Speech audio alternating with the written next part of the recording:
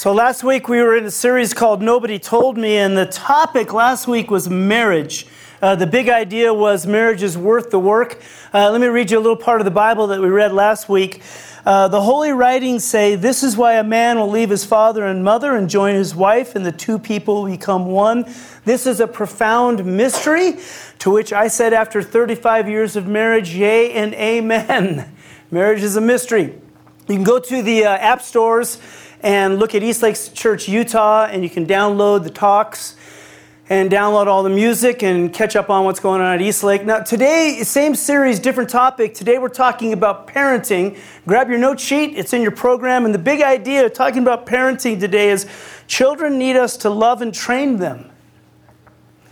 So that's what we're going to talk about today, right? It's totally focused on, because sometimes, you get into parenting like, man, nobody told me it was going to be like this.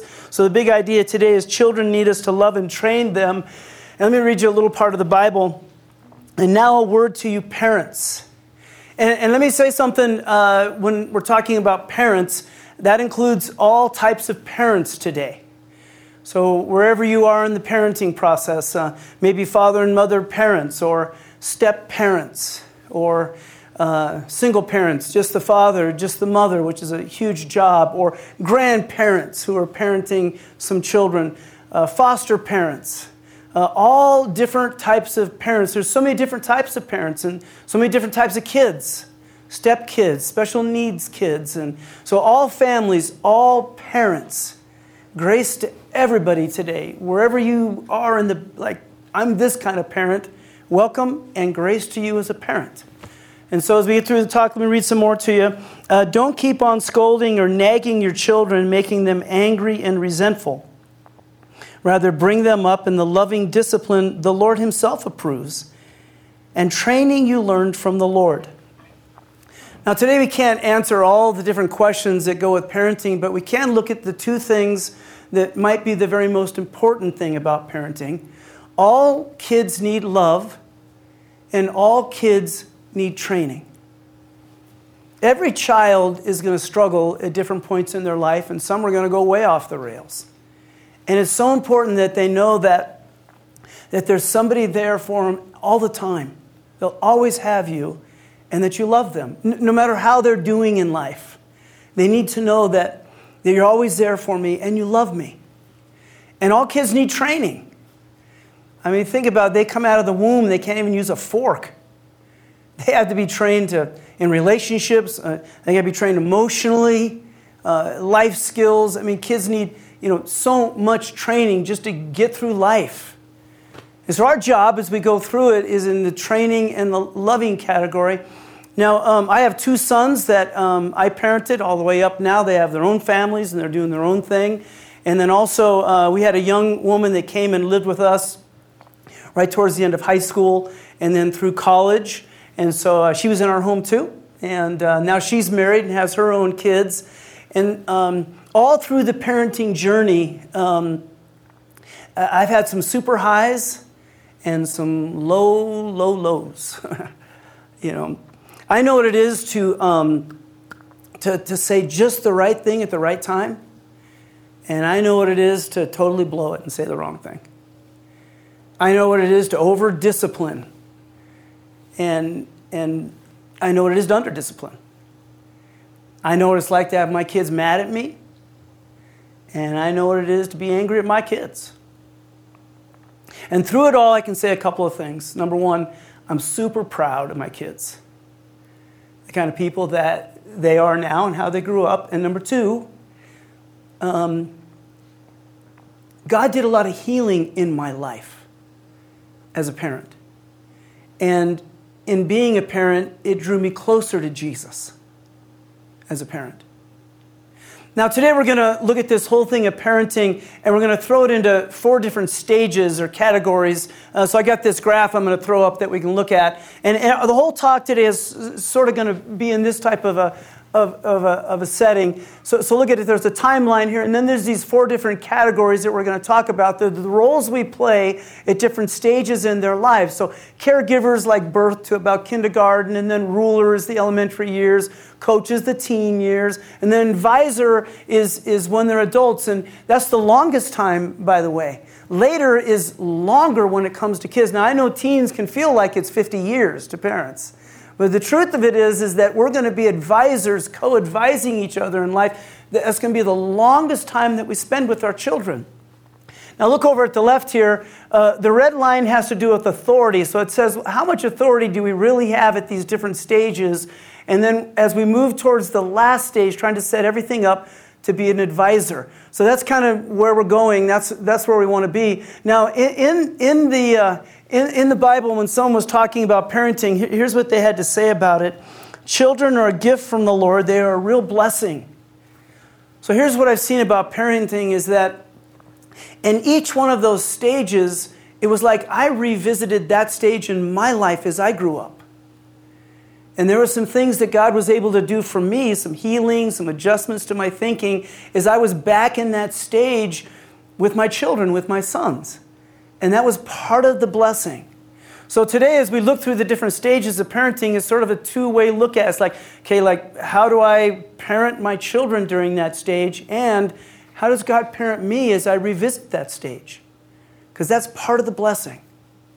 Now look at the number 1 on your list. Let's look at the first one, caregiver. No discipline is enjoyable while it's happening. It's painful. But afterward, there will be a peaceful harvest of right living for those who are trained in this way. And then the fill-in is children experience bonding and boundaries. So during this stage, little tiny babies up until about kindergarten, a lot of bonding is going on in this stage. This is where the kids are like really getting attached to us. And this whole idea of bonding is how they start to get the concept that we're going to always be there for them and that we always love them. Now there's Gordon Neerfeld has done a really good job talking about boundaries and bonding, and especially this idea of when they're little tiny kids, how bonding happens. And so I want you to see this little video. It's only like 3 minutes, but it's like him talking about how important it is to bond with our children. So check this out.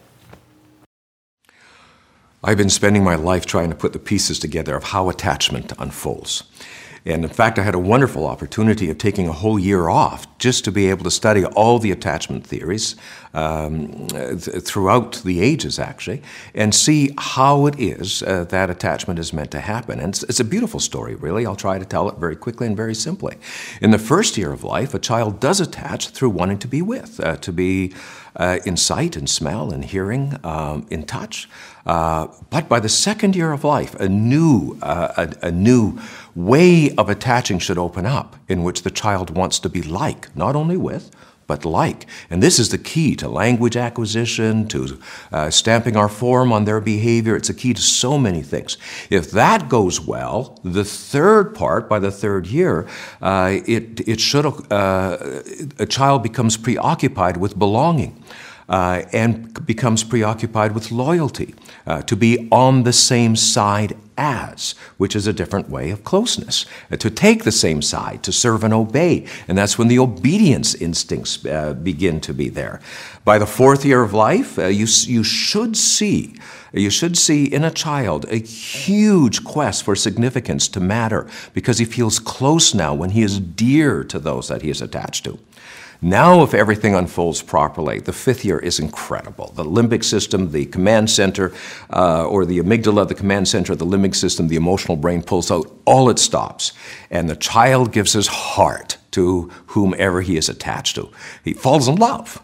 And he's deeply emotionally attached to his kitten, to his grandma, to anything that is there. And this is amazing.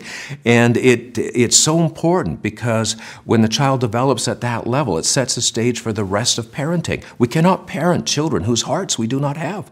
We can't parent even our grandchildren whose hearts we do not have, or our adult children. This is absolutely essential. So children need to fall deeply into attachment, and we need to make it easy for them. The last stage is a very interesting stage. If it's safe to attach, there's no defendedness emotionally, then the child actually wants to share all that is within his heart. And so the 6-year-old is busy telling her secrets and not to have any secrets that divide. This is the beginning of psychological intimacy, which should characterize our marriages and our best friendships.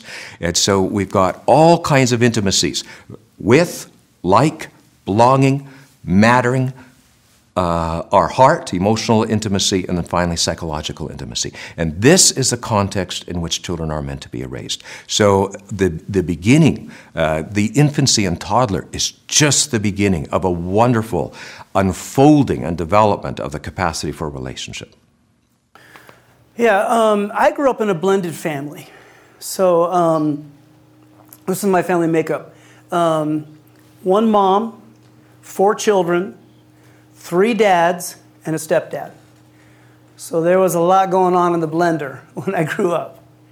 And then, because of some family problems, I lived twice with my grandparents, where they were parenting me, and they were my parents. And then when I was a teenager, tragedy in my family, my mom passed away. So I ended up moving in with my best friend in my teen years, and his parents became my parents, and his family became my family, and they're my family to this day. And so when I look back, especially on the early years, I look back on a pretty bumpy road. Even though there were some wonderful people in my life, this whole attachment and bonding thing, there's a hormone that they've discovered. It's called oxytocin. And oxytocin is the hormone that we have, men and women, that helps us attach with people. And I don't think I got enough of that when I was a kid. Because when I was a young adult, I had a really hard time attaching and bonding with people. And my poor wife. And one of the things they've discovered, though, about this hormone, oxytocin, is that they first thought it was just women had it. Like they would get this hormone released in them that helped them attach with the infants and be a mom and go through. But then they found out that actually oxytocin is in men and women, and it rises in men and women is they have physical attention and physical affection for their children. So here's the crazy thing, and this is why I want to point out these stages. In this stage in my life when I had my children, I was super physically affectionate with my sons. I mean, I hugged them all the time. We wrestled all the time. We played lots of games. It was no big deal for us to fall asleep together in bed and sing songs to each other. And I think what happened is the hormone got into me and it rose up inside of me. It was like God's way of giving me another chance. Because all of a sudden I was able to bond better and attach better with people. In my early 20s, I didn't even like to hug people at church. I didn't even like to shake somebody's hand. But being with my children, being physically affectionate with my children, they needed it, and it changed my life. Changed the whole way that I was. Now I understand the problem when it comes to physical touch, but look in your notes, because someone watched how Jesus was with kids one time, and they wrote it down and they put it in the Bible. Listen what they said about Jesus. He took the children into his arms and placed his hands on their heads and bless them. It's kind of like when you have, you kind of rub their head a little bit and say, "What's up, dude?" That's how Jesus acted. Now I understand the problem in our culture. In our culture, sexual touch is spreading like wildfire. I mean, people have sex with each other before they even hold hands. So there's no fear there. But there is a fear about physical affection with children, and I understand, because physical abuse, sexual abuse, we're all on heightened alert. Like, it's very uncomfortable now to see adults just hugging children and working with them. But let me say something to you, just as parents now. We still got to figure it out, because kids still need it. In this stage in their life, when they're really they need tons and tons of physical affection, and they need lots of affection poured into them because it's what bonds them. The hormone goes off and they can attach with us. And you have to have that if you're going to do any training. Now I understand at this stage, we do start to do some training. My grandson just passed 2 years old. And I really think that him and I are close. I just feel like we're super close. And I love him and I feel like he knows I love him and I know he loves me. However, I've been noticing something as he passed 2 years old, that whenever he doesn't get his way, whenever I can't give him his way, it's like he forgets how much he loves me. It's like, and this is new. I'm just starting to notice this in him. It's like he's starting to recognize. See, when you're a little tiny baby and you cry because you need your diaper changed or you're hungry, you're not putting things together. You just know something needs to change right now. I don't like it. And you cry. And an adult comes and they do something about that, and that's great. But about 2, 3, 4 years old, they start to figure out, if something's happening in my life and I don't like it, or I want something and I throw a fit and I cry, I get it. And that's a problem because we all know adults that never learned that. They never learned how to behave when they don't get their way. See, children need to learn how to act when they don't get their way. And there are times, and even my grandson, the pressure comes on. You don't like to see him cry or say no to him. But every time I give in to him and give him a little treat or something, when he, throws a little half fit, of course, he's the best grandson in the world, so he doesn't throw many. But he throws a little fit. It's like I'm training him. And guess what? That shows up later at the job or in his relationships or with a spouse someday. All I have to do is cry and throw a fit, and I'll get my way. See? Now, in this stage, maybe like honest look, you're like, I do that sometimes. Maybe somebody in this stage in your life, they didn't get it quite right. Sometimes I have to admit, I can be a baby. So first stage, caregiving. Pour on the physical affection. Pour on the affection so they can bond. And then start to teach them you don't always get your way. Number 2, look at the next stage, ruler. Discipline your children while they're young enough to learn. If you don't, you're helping them destroy themselves. Here's the fill-in. Children learn about rules and authority at this stage. This is when we see our family like a little kingdom. Your little family is your little kingdom, and you're the ruler of the kingdom. Here's why. Your children are not smart enough to rule your kingdom, but they are going to try. They're going to try to be the rulers. They're going to be in charge. They're going to try. This is the grade school years. And this is where you have to understand your responsibility. You're the ruler. You set the stage. You set the rules. It's your responsibility. You're the authority figure at this time in their lives, in your family. And they may not like it, but you're the ruler. But you have to be a fair ruler. Because I have problems with authority. Maybe you have problems with authorities and rules because at some point you felt like the rules and authority was unfair. And so that's why we got to work with our kids and be fair. And here's kind of what happens, and here's the problem when they're in grade school. Every time they come up against a rule that they don't like, they think it's unfair. So that's when you have to start to teach and train your children during this time that just because it's like you got a rule and you don't like it, just because it's uncomfortable, it doesn't mean it's unfair. Like you're going to have lots of rules in your family that's going to be uncomfortable for your kids. But you have to be able to show them that that doesn't mean that it's unfair for them. Because they'll get it mixed up. You start off in life, you think every rule I don't like, everything I don't like about boundaries is unfair. You have to clean your room before you get to go out and play. That's so unfair. So-and-so doesn't have to. And it's just uncomfortable. And that's an important thing for them to learn, by the way. Gary Smalley has written a great book for kids, and it's in the back of your outline resources. Listen what he has to say. I want to read you a quote that he has. Children need a sense of discipline and authority in their lives to help them develop emotionally and physically. I mean, that's the whole ball game, emotionally and physically. It gives children a sense of security to know what the boundaries are. So here's what we're saying in this second stage, grade school kids. This is where you're the ruler, but you're a fair ruler. You're trying to help your children understand that just because a rule is uncomfortable, it doesn't mean that it's unfair. You're working with them in that. Now here's the problem, and you noticed in our graph maybe that it was dotted lines, is like sometimes it's uncomfortable to be the ruler.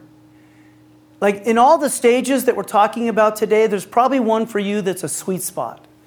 So if your sweet spot is caregiving, and you take that into this next stage and you overplay caregiving, and there's no rules, there's no authority, we're just going to be besties,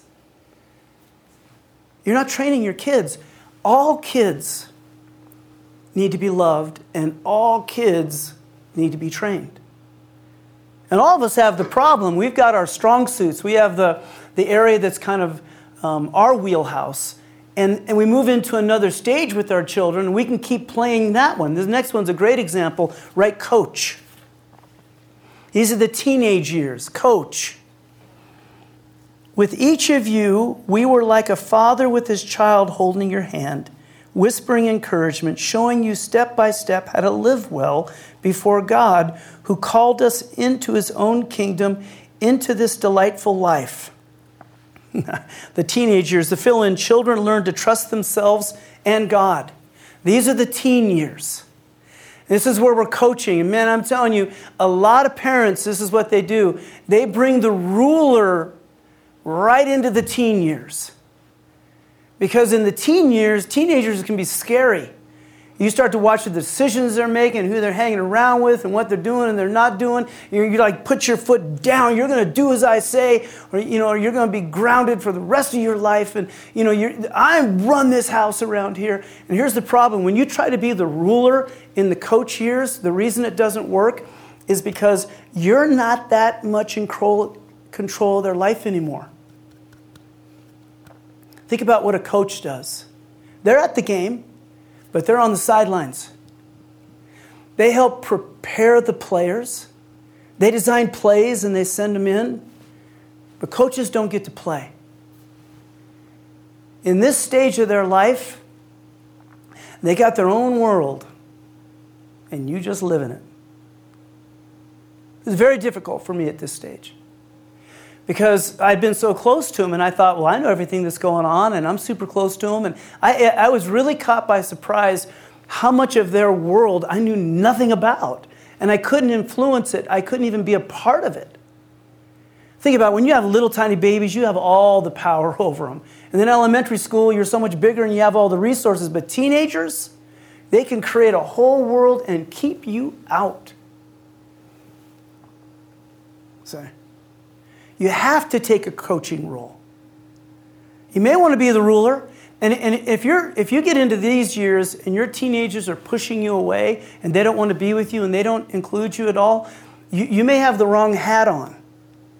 I'm still trying to be the ruler, and you can't rule them, and they'll just push you away and hide from you. Coach is your best shot. Coaches encourage, and they form relationships, and they try to make people better, and they share life. But they understand they're not taking any snaps. They're coaches. Say, it's a hard time. And the biggest problem and the greatest competition to parents during this time is peers. I mean, peers have a tremendous amount of influence over teenagers at this time. Just think back on your life. One of the reasons this is so scary for parents when they look back as teenagers is they were teenagers. We were all teenagers. We know what we did when we were teenagers, and we know the type of things that we were up to when we were teenagers. And it was fun for us when we were a teenager, and it scares the hell out of us when we're parents, when we look at our teenagers. You see, that's the problem. And friends and peer group, man, they have a ton. Think back of your friends when you were in high school, how much they meant to you. I had friends in high school that I would take a bullet for. I was so close to them. I loved them so much. And we were helping each other wreck one another's lives in high school. And we loved each other. It's crazy when you're a parent and you poured so much love into them and you've been with them all the time. You've done such a great job. And some kid rolls up and says, hey, let's cut class and go smoke some weed. And they do it. You're like, what? How could you do? Well, why? In our country, and it's spreading for 50 or 60 years. We have a huge teen culture. We invented it. It's well financed by the movie industry and the music industry and the food industry and the clothing industry. It's not going away. Teenagers are here to stay. And it is a very difficult... If you want to... Here's a scary thing. Just go do this research. What's the number one way that teenagers leave this world in the state of Utah? I'll let you look it up. It's a very difficult time in life. And they need a coach at this time. Coaches do life skills. I like what it says. It holds their hand and their, whispers to them encouragement. It reminds me of my grandparents. I remember when my grandfather taught me how to tie my shoes. I don't know what it was. I just couldn't get it as a kid. And I just remember he just sat there so patiently with me. He kept watching me do it and showing me how to do it and telling me it was going to be okay. And it was the same way he taught me how to hit a baseball, shoot a basketball, swing a golf club. I remember my grandmother, when she'd take me school shopping, she taught me how to play cards. My grandparents, probably when I look back, they were the primaries in my life. So, but when I became a teenager, I really went off the rails. I took off. I ended up 3,000 miles away from home in the state of Alaska. Long ways away from everybody. Running around with all kinds of crazy people, doing these crazy jobs. But even during that time, when I didn't have any stability, there was no security, my life was total chaos, I wanted to write them a letter home. This was before texting and Facebook and any of that kind of stuff. Old school, snail mail. Somehow, with a bad drug habit and everything else, I had to get together paper and pen, stamp an envelope, remember their address, and I sent them off a letter to tell them, hey, I'm okay. I'm coming home someday. Because they got in. And they were coaching. And even when I was way off the rails, I still cared. I brought this kind of an example so you can see it today. It's a parent and peer compass. And take a look at this. I wanted to show you what this compass looks like. So take a look at it. You'll notice right off the bat, it's a normal compass. There's north at the top, family, parents. But then it has another north on it. And that's the peers, the friends. And that's what teenagers walk around with trying to navigate their life. That needle is flying back and forth all the time. It was for you, and it will be for them. Do I go with my parents or do I go with my peers? Very difficult time. And the reason I sent that letter home, the reason I eventually went home to their home, is because they stayed on my compass. Don't try to be a ruler when your kids are teenagers, man. They will take you right off their compass. Be a coach. And I have people tell me all the time that are older, they say, well, I didn't do very good when they were teenagers, and is it too late for me now? And I always tell them, no, it's not too late for you. God's grace overrides everything. You can still go back to your kids and work it out and be with them in the stage that they're in now, which is the last stage, which is the advisor stage. My child, listen closely to my teachings and learn common sense. My advice is useful, so don't turn away. This is the stage that I'm in now. My kids are adults now, and sometimes I have a little trouble staying in my lane. I'm going to put myself out there. It's like this isn't caregiver, this isn't ruler, this isn't coach, this is advisor now. They have their own lives. It's input by invitation. But you watch your kids and you're like, oh man, you're going to do that. And it's just difficult. Sometimes you want to jump in. You may have parents in your life right now or somebody that raised you, and they're trying to be a ruler during this stage. And guess what? You're avoiding them. You don't want them around. You don't want their input. You don't like the way they talk to you because that's not the stage you're in, and that's not the role they're supposed to be playing. All I want to say to you is try to have grace for them and understanding because it's difficult. Sometimes it's hard for me to stay in my lane. Probably is for them too. But you probably at some point are going to need to have an honest conversation with them and say, listen, we share life now. I'm liking it, actually. I advise them and they advise me. This is where it becomes a real two-way street. I mean, my kids know me really well. And this is the stage they're starting to advise me, saying, Dad, I don't know if you should really do that. There's like a really cool give and take to it at this stage. And this is the longest stage that we're in with our children. But in any of these stages, if you don't make the transition, let me show you, look at this graph just one more time. And think about your family and who you're raising and what's going on, where they're at, and then the role that you're supposed to play. And you might be in an era right now where you need to be the ruler, but it's so much more comfortable for you to be the caregiver. But they need someone right now. They're desperate to know where the rules are, and they got to know where authority is. Now listen, all of us have the areas that we're strong and weak in, and that's why we need God's grace to help us, to be honest and go into an area and say, I'm not good at this stage. Or if you biffed an area, to be able to go back to God and say, man, God, I was terrible in the ruler stage. I didn't have any boundaries. I let them do whatever they want. I just gave them a bag of M&Ms and put them in front of the TV. That's when you go to God and say, how can we restore it? What can we do? How can we make up for that? How can it be redeemed? And then we finally get to the very last stage, and that's the advisor stage, and that's where we do life together. Now here's the bottom line. It's in your notes. Closeness defines our relationship.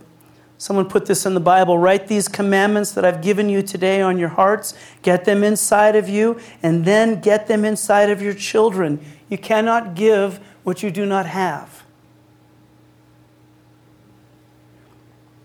Talk about them wherever you are, sitting at home or walking in the street. Talk about them from the time you get up in the morning to when you fall into bed at night. Sounds like a single mom. My mom was a single mom. They just work all day and fall into bed at night. Bless their heart. If you know a single mom, by the way, man, you could ever form a relationship with their kids and say, hey, listen, I'm sending you out to dinner tonight and I'm taking your kids to the movie. Man, 2 stars in heaven for you. Because it's difficult. Single parent, hard, dad or mom. Bravo to them.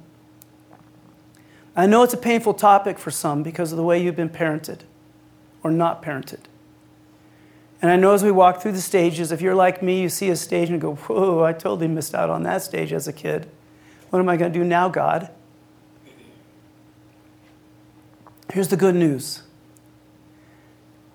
God brought you here today to tell you He's not done with you. Any shift you got to make, anything that needs to occur, He wants to be with you.